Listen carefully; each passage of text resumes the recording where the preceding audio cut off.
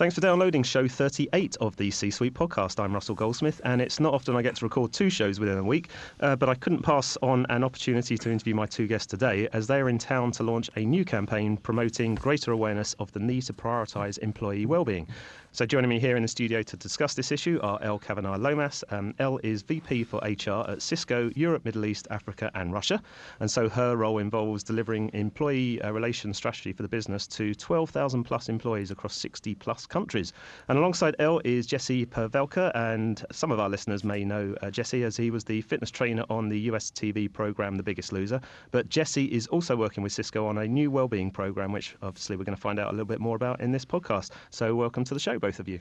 Thank you. Thank you. Now, the reason you guys are here is that Cisco has released some research showing that employees are now more stressed and under more pressure in the workplace, with 1 in 3 adults saying that they do not feel supported at work, and with over half of all respondents saying that they would consider changing jobs this year as a result. So, Elle, I was wondering, can you give us a bit of background to this new report and some of its key findings? Yeah, I think what we've learned from the research that's out there is to say that in this world, it's very dynamic, it's highly connected, it's digitised. People are working differently. The pace in which they're operating is continuing to accelerate. We used to talk about all the time work-life balance. We used to say, let's trade off one element of our life for another.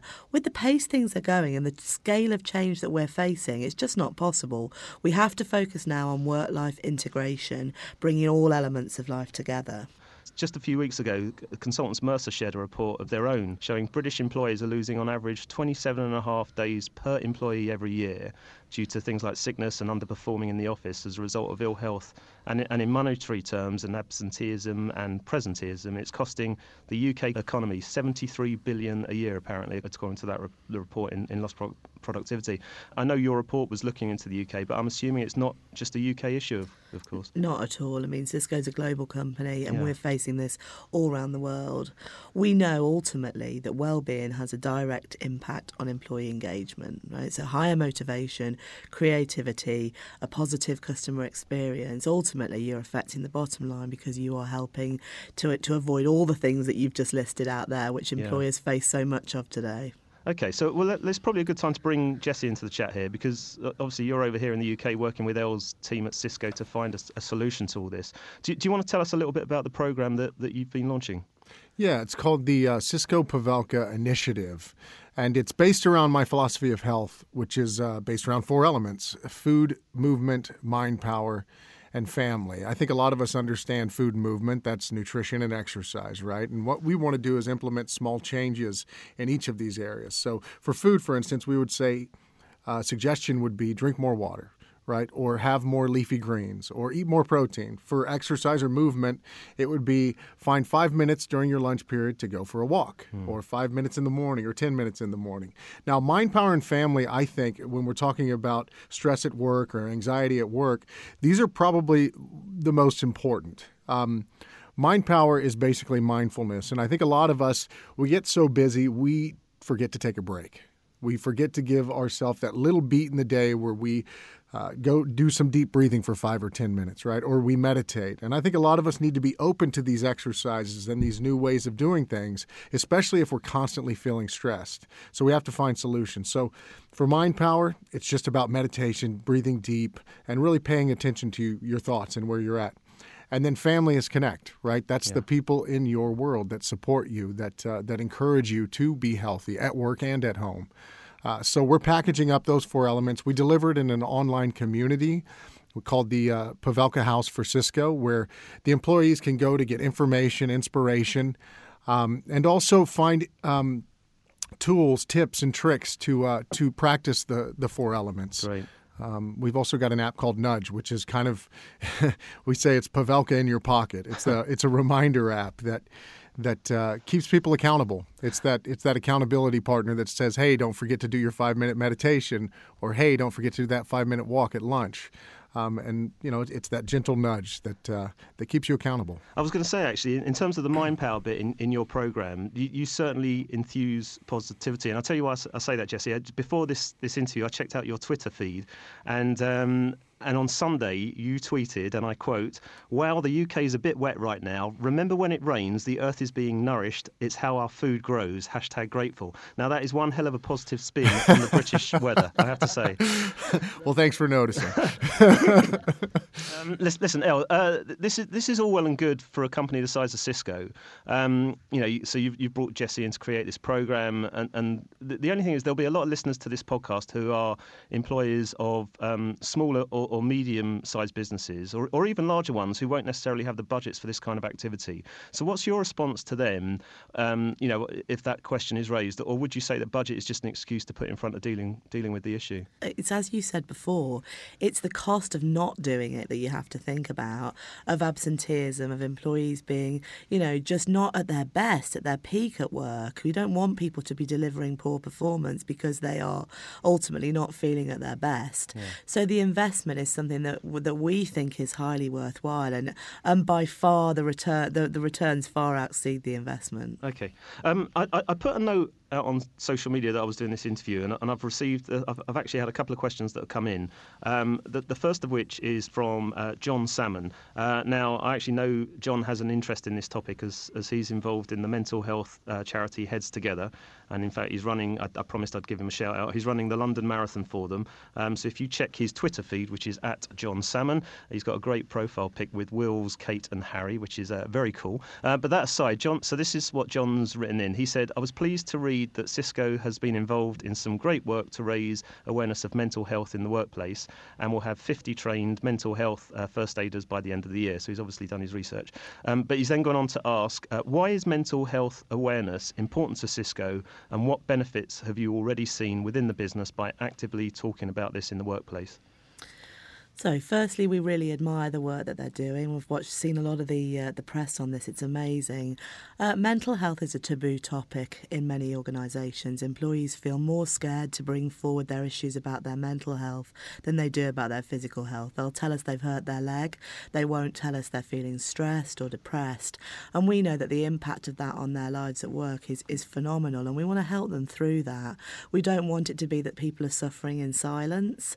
So we want to create a platform and a space where people can come out and talk. We're sharing more and more stories. As you the research show, we have our ambassadors who are trained and understand this more. They understand how to help and provide support. We have an employee assistance program that people can go to as well, because facing this alone in this world is tough, and we don't want employees to feel alone. We want them to feel that we are an employer that cares about everything in their lives, and that we're the best employer for them. So Jessie, maybe you can give us an example of how you've been working with some of the employees at Cisco to help improve their fitness and well-being. And of course, we have Jean Kerr with us, who is someone that you've worked with already. Yeah. So one of the ways that we brought the 4 elements to life for the employees to really learn and figure out how they can implement the 4 elements into their life was through a product or a show called The Inspire Story. And Jean and I worked together over 6 months, and she implemented small changes around the 4 elements. And it was pretty incredible what she was able to achieve. And it wasn't about weight loss or anything like that. It was about feeling good about your role at home, feeling good about your role at work. And it was a beautiful experience for both of us. So Jean, do you want to tell us a little bit about how Jessie's worked with you? Yes, absolutely. So we started the first few months, actually, we were working together remotely. That's the joy of Cisco technology. And really what I was getting the opportunity to do there is have some education around the 4 elements, and for Jessie to understand what was getting in my way. I had a willingness to make change, but I didn't seem to have the toolkit. And what we were able to bring it down to is, I had a reasonable handle on food and movement and what that looked like, but I was doing nothing around mind, power and family. And that was really the key. I wasn't changing, if you like, some of those key elements of the 4 elements. So it was just step by step. I think the big thing is finding what's sustainable, what feels achievable, but also showing someone what they can do. I do think for a lot of people, when they are in that place of overwhelm, when you are in that scenario that you don't feel you can have the balance, you kind of stop believing in yourself and your ability to do things. So I think there's a piece there in the mind power about changing that story you're telling yourself. Big thing for me, honestly, was actually asking for help. Right. That was the key thing. We're always on. We always want to be on it. We want to be on top of things. And that often gets in the way of us saying, I do not have a handle on this and I need some help. And so how have you used like all the tips and advice and the program to your benefit? What have you done with that? So what I've done, it helped me really understand how I was balancing things. Yeah. So all 4 elements, I tended to be all in one and nothing in the other. So what I do now is simple things. I started by cutting sugar and immediately stopped having migraines and headaches. I started standing more during meetings or noticing, I need to take a 5-minute break before I go into the next one. It completely cut out the back pain I had been experiencing. The whole asking for help, my home family, my Cisco family, that has made me much more effective in how I get things done. And I think the big thing for me is the mind power. No devices first thing in the morning, no devices last thing at night. I sleep better and I start my day better. And that was the starting point. What I would say today is the 4 elements now is like an early warning system for me. Yeah. So it's become part of my DNA. And because of that, I notice when it's out of balance. I notice when something's a little bit out. And I have the awareness to understand what it is and then go and address that. Now I'm not going to lie, I got a little tip off that you're actually now doing a bit of walking and climbing as well. I am. So I will tell you, I could barely climb a flight of stairs, really, without getting out of breath when I first got involved with the CiscoPavelka initiative. And within 6 months, I went from that to climbing Ben Nevis. Amazing. So really enjoyed that. Lovely story. So, Jessie, outside of the work that you're doing with Cisco, in your experience of the clients that you've worked with privately or in your time on The Biggest Loser, have you witnessed, experiences of this issue of pressure at work or leading to poor mental health and physical health? Yeah, I think work is something that people feel gets in the way, right? So it's about how do we manage the stress at work. But also on top of that, I think life itself has become much more stressful. We're always on our devices. We're always on the go. So whenever I'm working with someone, I really need to look at their whole self, their whole routine, and figure out what those small changes are. So mental health, if you're spending a lot of time at work, spending a lot of time on devices, it is something that I need to address, and we need to find those windows of time where we can practice the 4 elements, exercise the 4 elements, and help relieve that stress. Do you see a difference at all in how it's handled by employers in the US compared to the UK? I think both are doing a good job or doing their best to find ways to take care of their people, especially Cisco. Like Elle said, it's a global company. While this is an EMEA-wide initiative, Cisco as a whole takes care of their people and wants their people to feel good. Yeah. Elle, in your experience across the regions that you're responsible, obviously there's a diverse difference in culture there. And we have an international audience to this podcast. I was wondering if you've seen differences in the culture and attitudes to employee well-being in those territories, not necessarily, at Cisco, of course, but across business, the industry in general. I do, and I see it becoming a topic in different countries in different ways. We take a country like the UAE. They've got a Minister of Happiness. They're trying to create an environment where people feel like they can be their best. It's not that dissimilar. What I would say, though, at Cisco, we believe very much in the philosophy of one size fits one. It's no longer a world where everybody wants the same thing. We can't have these blanket offerings. And I think with well-being, that's true of the different countries. They may want a slightly different mix of what's available, but ultimately everybody's facing the same challenges. We all, everybody worries about what they eat. Do they move enough? Are they calling home enough? Do they spend enough time with their family?